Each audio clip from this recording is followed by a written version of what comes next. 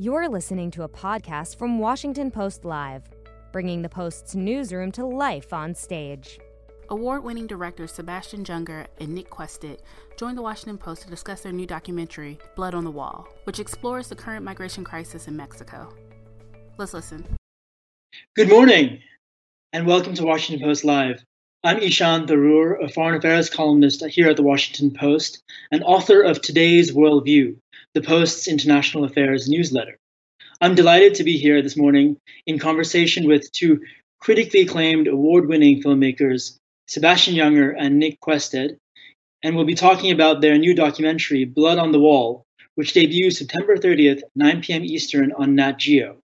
Sebastian and Nick, thank you so much for joining us. Thank you for having us.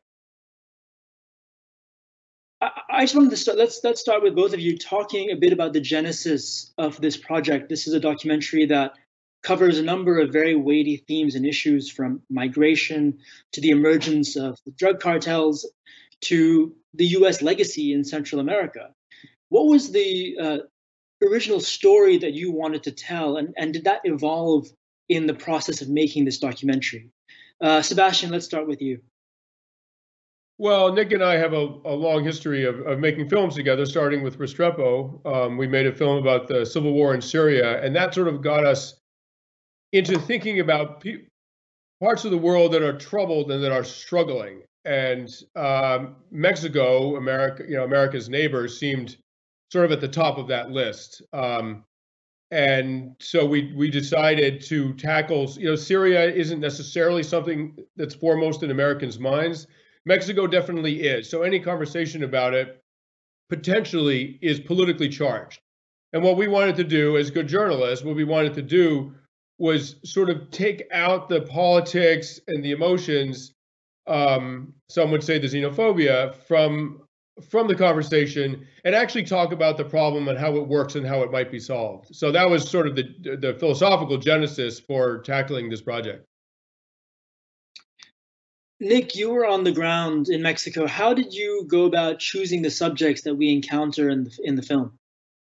Well, we wanted to use migration as one of the themes from the very beginning, but the caravan, we didn't know about the caravan. So we were actually in the highlands of Chiapas when we heard about the caravan, and we packed our bags and managed to get to the border of Guatemala a day before the caravan turned up.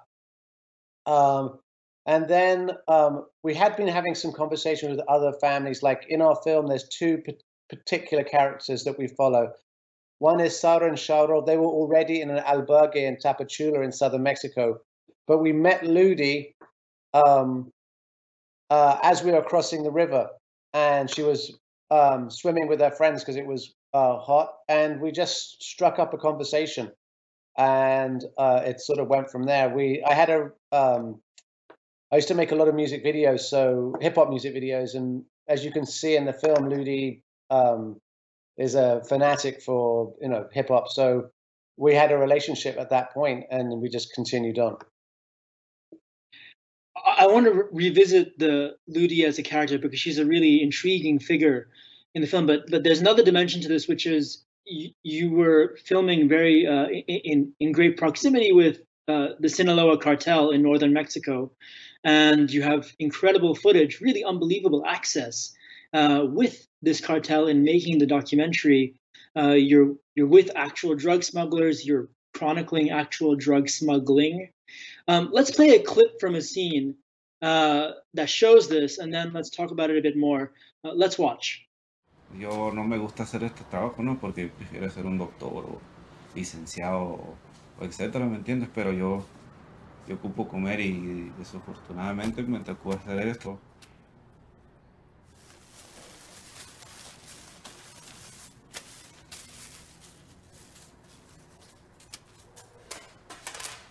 No, there's no way out.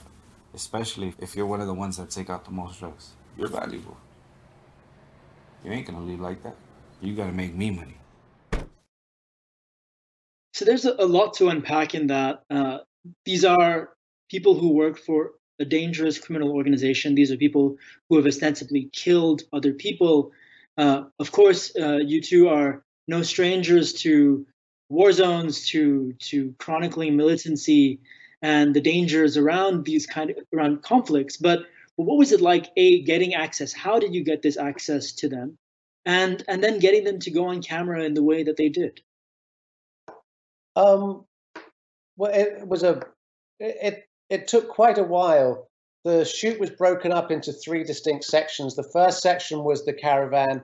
The second section was our shoot in Acapulco, and the third section was the Cartel de Sinaloa in Culiacan, in the mountains of the Sierra Madre in Badiraguato, and then on the border near Mexicali and Tijuana. And so it was a long process to create confidence. Basically, our whole crew was Mexican, because we felt it was the most appropriate way was to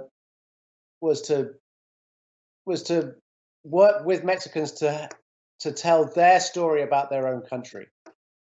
So one of my local producers was Miguel Angel Vega, and Miguel works for a newspaper in Culiacan called Rio Doce, the 12 rivers. There's 12 rivers that converge in Culiacan.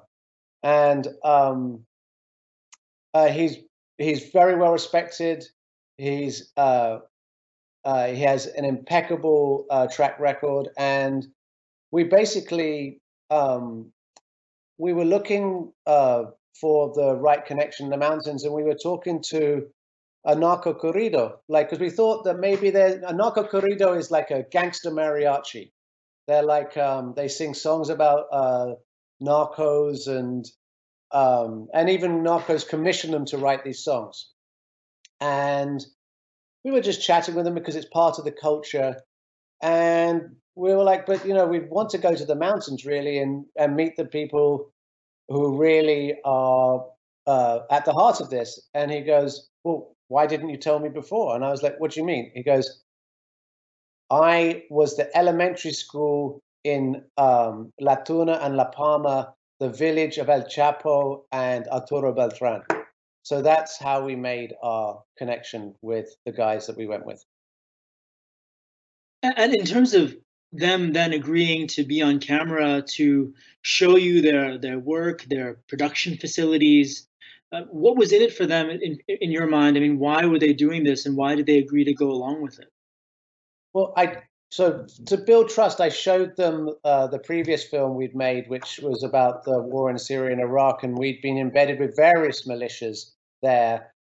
And we sort of have a mantra of trying to present events and facts in as apolitical way as possible. So they appreciated that. And you've got to realize that they live in a hyper-violent world, and there's no existential crisis for a narco. They live in the moment. They run as fast as they can to make as much money as they can, knowing that they're going to go to jail or be killed. Right? They understand this. This is the I don't know if I'm going to take it back to my French literature days. They've accepted this absurd wager, and this is how they're going to live their life. And for instance, their diet is delicious, but there are no salads for narcos. They eat fried chicken and grilled meat, and fried chicken and grilled meat, and fried chicken and grilled meat. And then there might be some ceviche, but there's no salad. There's no green vegetables, because they don't need to eat green vegetables. They're not planning on being 50 years old. And so they wanted to show how they lived their life. They believe they live by this code. They believe that they're honorable criminals. And as far as my interaction with them was if they said they did it, they would do it, they did it. I never felt in jeopardy.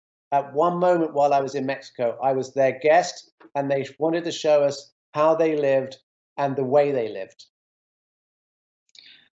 Sebastian, if I can turn to you, the question of politics, I think, is also very important. In this film, we see various clips of President Trump demonizing migrants, warning of the threat of these cartels. you're filming this around 2018, I'm assuming. How much did the weight and sort of intensity of the American news cycle and political conversation, how much pressure did that put to bring to bear on the way you conceived of this project and executed this project? I think quite a lot. I mean, my father was a two-time war refugee from Europe and an immigrant to this country. He married an American woman. And, on some level, I took sort of personal umbrage at some of the president's words. But I'm a good journalist, and I feel that as soon as you offer your personal opinion, you've just undermined your own argument. The best way to mount an argument, and hopefully your argument is actually an exercise in rationality. The best way to mount an argument is to simply show the facts and to simply quote people on both sides of the debate. And so I felt that we could be absolutely in keeping with a very rigorous journalist standard, and also come out with a film that had I don't want to use the word message, but a content to it that was in keeping with my personal beliefs. I felt like those were not contradictory goals at all, and I think that's what we've done. So I can assume that part of those personal beliefs is this desire to humanize these people in this migrant caravan that snaked its way from Central America through Mexico to the American border. Talk a bit about, I mean, maybe this is for you, Nick. You handed a camera, right? Or you enabled some of these migrants in this caravan to film themselves, and you use that footage quite extensively in the film.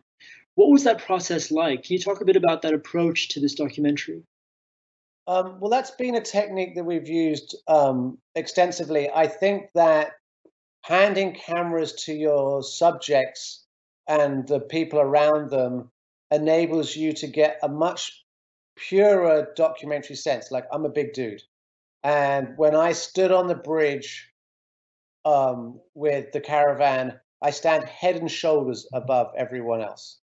And when I pull out a big camera, people's behavior changes. Even if it's a little bit, people sit up straight, they stop picking their nose, whatever they're doing, they're attentive to the fact that I'm there. But if someone picks up a cell phone and starts filming, people's behavior doesn't necessarily change as much. So you're much closer and more intimate in the way you're shooting. And so we gave Sauder and Shahrul, we actually followed 5 families, and we distilled it down to Ludi and her crew and Sauder and Shahrul. And we give them a little instruction, like how to hold the camera, but not very much. And, it just shows you just need to have a camera in the right place at the right time. And Ludi would keep coming back with these little gems of her experience that we couldn't have possibly hoped to have got. We can't be there every moment of the day. And then we change their experience as we're there because, all right, so maybe they're not going to be hassled by the police if we're there, or we're going to deal with the police or the narcos or whatever. It becomes, I think, a closer representation to the reality of their experience by using these cameras this way. Absolutely, there is this degree of intimacy that we feel and really are given by this technique, and Ludi is such a powerful, moving figure in this. There are moments featuring her where she doesn't come across. I mean, I'm curious about how you choose how to depict her, because there are moments where she's doing drugs and there are moments where she's in this kind of rather bleak limbo. Did you feel a certain kind of responsibility in terms of leaving certain things out about her experience on the trail? I mean, how did you handle her as a subject? Well, she actually shot the footage of her taking the drugs and gave it to us, as she did shoot the footage of her begging for money and food. So we discussed this a lot, but we felt this was her journey. Her journey was one of, it started so hopeful and so powerful, and the caravan together was like water. They tried to stop the caravan.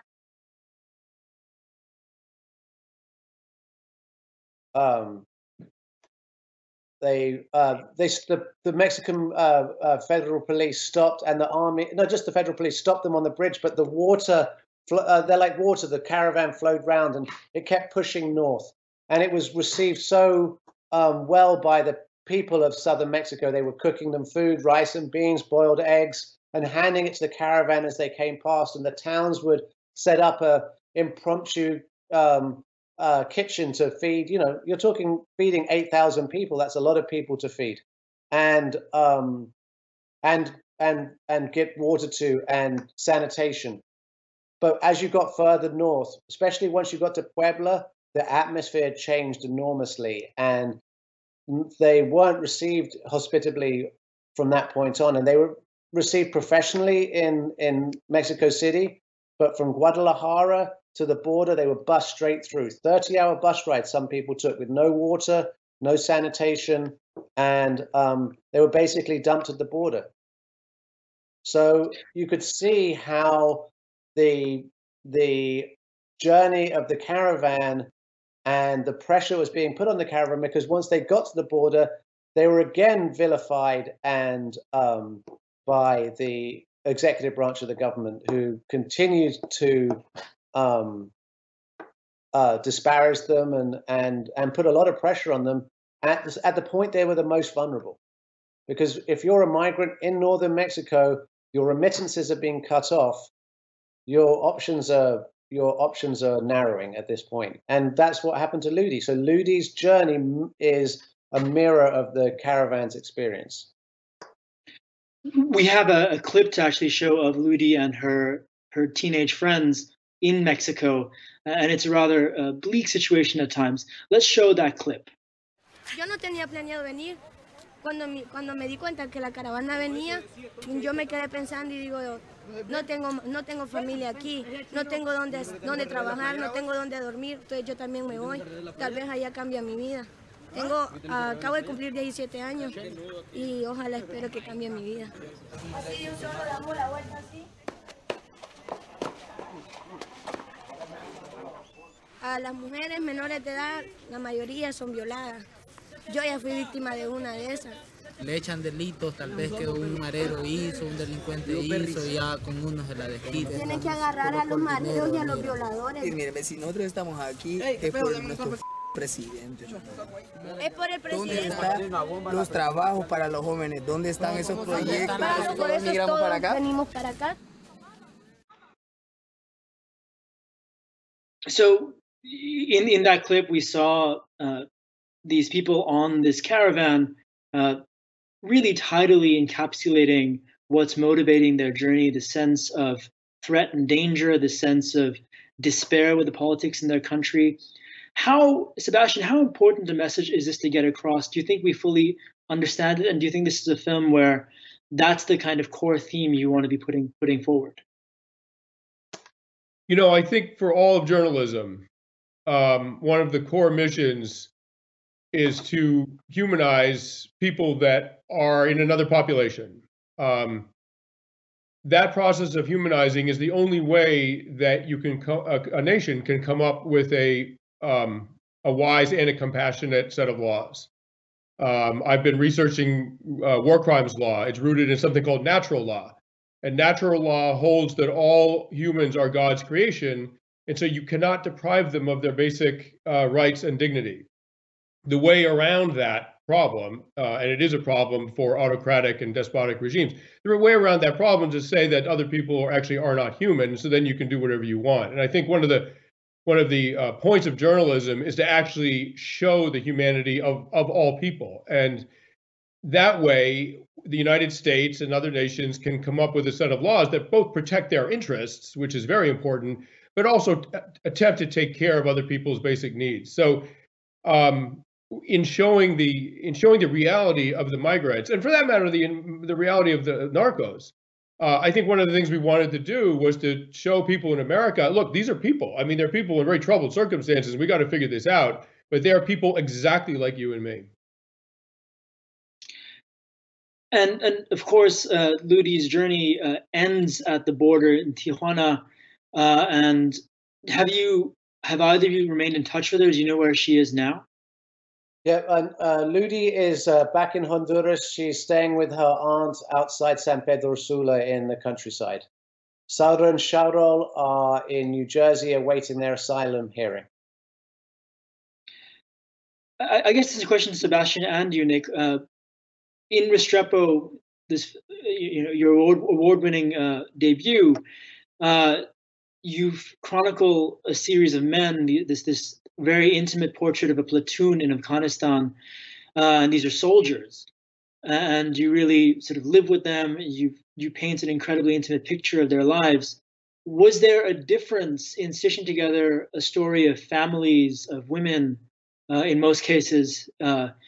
Was that a different kind of project? It's sort of funny that this film is sort of the inverse of Restrepo. In Restrepo, I was on the grounds with Tim Etherington, and Nick was not.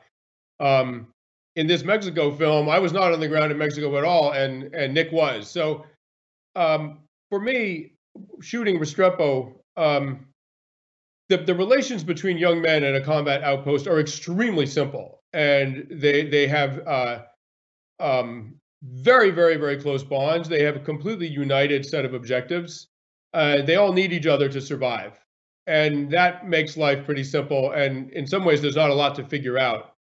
When you broaden human society to children and families, it gets extremely complicated, and people don't necessarily have the same set of interests, even within one group. And so, Nick navigating, I mean, I'll hand it off to him now, but Nick navigating that, I think, must have been vastly harder than what I had to navigate personally and as a filmmaker out at Restrepo.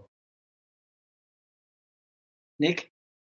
Well, yeah, I mean, when you look at Restrepo is a microcosm and an examination of personal relationships. We're using our microcosms as as a metaphor for experience of something bigger. And so we were contrasting the experience of the caravan or our time with the Cartel de Sinaloa with the political and social history of Mexico, because in the end, you can't separate the politics of Mexico from the politics of narcotics, and you can't separate the politics of migration from American foreign policy or the policy of narcotics, because they all have led to this push factor of migration.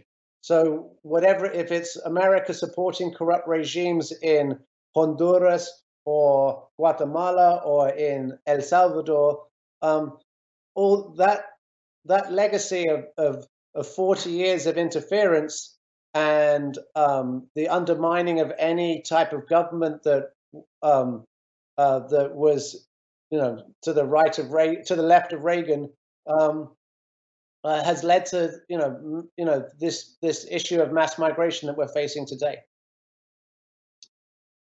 This is a huge oversimplification, but one of the culprits or villains of the piece, and please correct my language if I'm wrong about this, is former Mexican President Felipe Calderón, who a decade and a half ago launched this infamous war on the cartels that it seems in the documentary you portray as having disastrous consequences. And one of those disastrous approaches was that they they took out the top bosses as opposed to the underlying networks below the cartels. Could you talk a bit about, the importance of that moment and of the consequences of, the way you frame this as these cartels existed, they had some kind of understandings with each other, but then once this war was unleashed and violence intensified, things completely unraveled. Maybe that's a question for Sebastian first. Yeah. So when you cut the head off the cartel, you're actually probably taking the best manager away, and the manager had a relationship with the government at a federal level.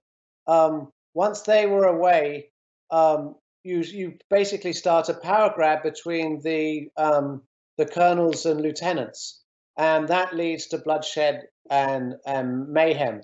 And then the other problem that you have is if you deny the narcos access to the international market, then once you're on the wrong side of the law, you're on the wrong side of the law. So there's very little. How would you reintegrate these soldiers back into society? So these soldiers stay on the margins of society, and instead of being able to sell drugs to the Americans, they became parasitic on their own communities. And so they start taxing their own communities, whether it be the taxi drivers or the fishmonger or the shop and it becomes a slow spiral into chaos at that point. Sebastian, one of the takeaways from this, at least one of the inferences that I got from watching this, was that we have a pretty strong argument here, both for greater gun control in the U.S. to control the flows going back to Mexico and further south, as well as an argument about certain kinds of drug legalization in the U.S. too, because as you point out in the documentary, there is one of the original causes for the instability and these networks that we see is the huge demand in America for drugs. I'm not a lawyer and I'm not an expert, but I'm guessing that if the weapons laws were simply enforced, you would cut down on the flow of weapons to Mexico, although I might be wrong, and Nick can check that. As for legalizing drugs, I mean, with healthcare or any complicated national policy, there's upsides and downsides. And I've heard that wouldn't necessarily disrupt the problems in Mexico, the drug supply in Mexico. What is at the heart of all this, and what we haven't mentioned yet, is corruption. My good friend Sarah Shays, former journalist who lived in Afghanistan for a long time, has lived all over the world, and has studied the effect of corruption on society. And Mexico is one of the most corrupt countries in the world. Corruption is the common element to violence, environmental degradation, illegal activity, religious extremism. I mean, if you want to find one thing that's at the heart of most of the troubled countries in the world, it's endemic corruption. As soon as people stop believing in the system, they start fending them for themselves, and then everything falls apart. And the radical Islamic movements around the world, like the Taliban, like ISIS, they come into power by saying, we will end the corruption of your corrupt government. Just let us take over and we will stop corruption. And that's often why the populace lets them in. Mexico, until it tackles its corruption problem, and until America tackles its corruption problem, you will always see drugs and see problems coming from that area. You show, and this is perhaps our last question, we're almost out of time. You show the rise of Andrés Manuel López Obrador, the populist left-wing or left-leaning Mexican president in the film. What we don't see, of course, are events that have followed since, the coronavirus pandemic, and questions over AMLO, as he's known, his own ability to crack down on this corruption you're talking about. What sort of, I guess as a closing question, what kind of future are we seeing in the documentary, and how do the events that we don't see in the documentary, the coronavirus pandemic, and now this election campaign here in the U.S., what are some of the ways in which that's putting pressure on these issues of migration and the cartels? Well, just to address the pandemic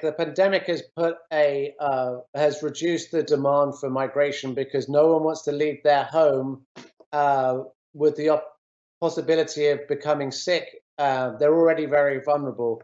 So there's been a slow downtick in the net migration north.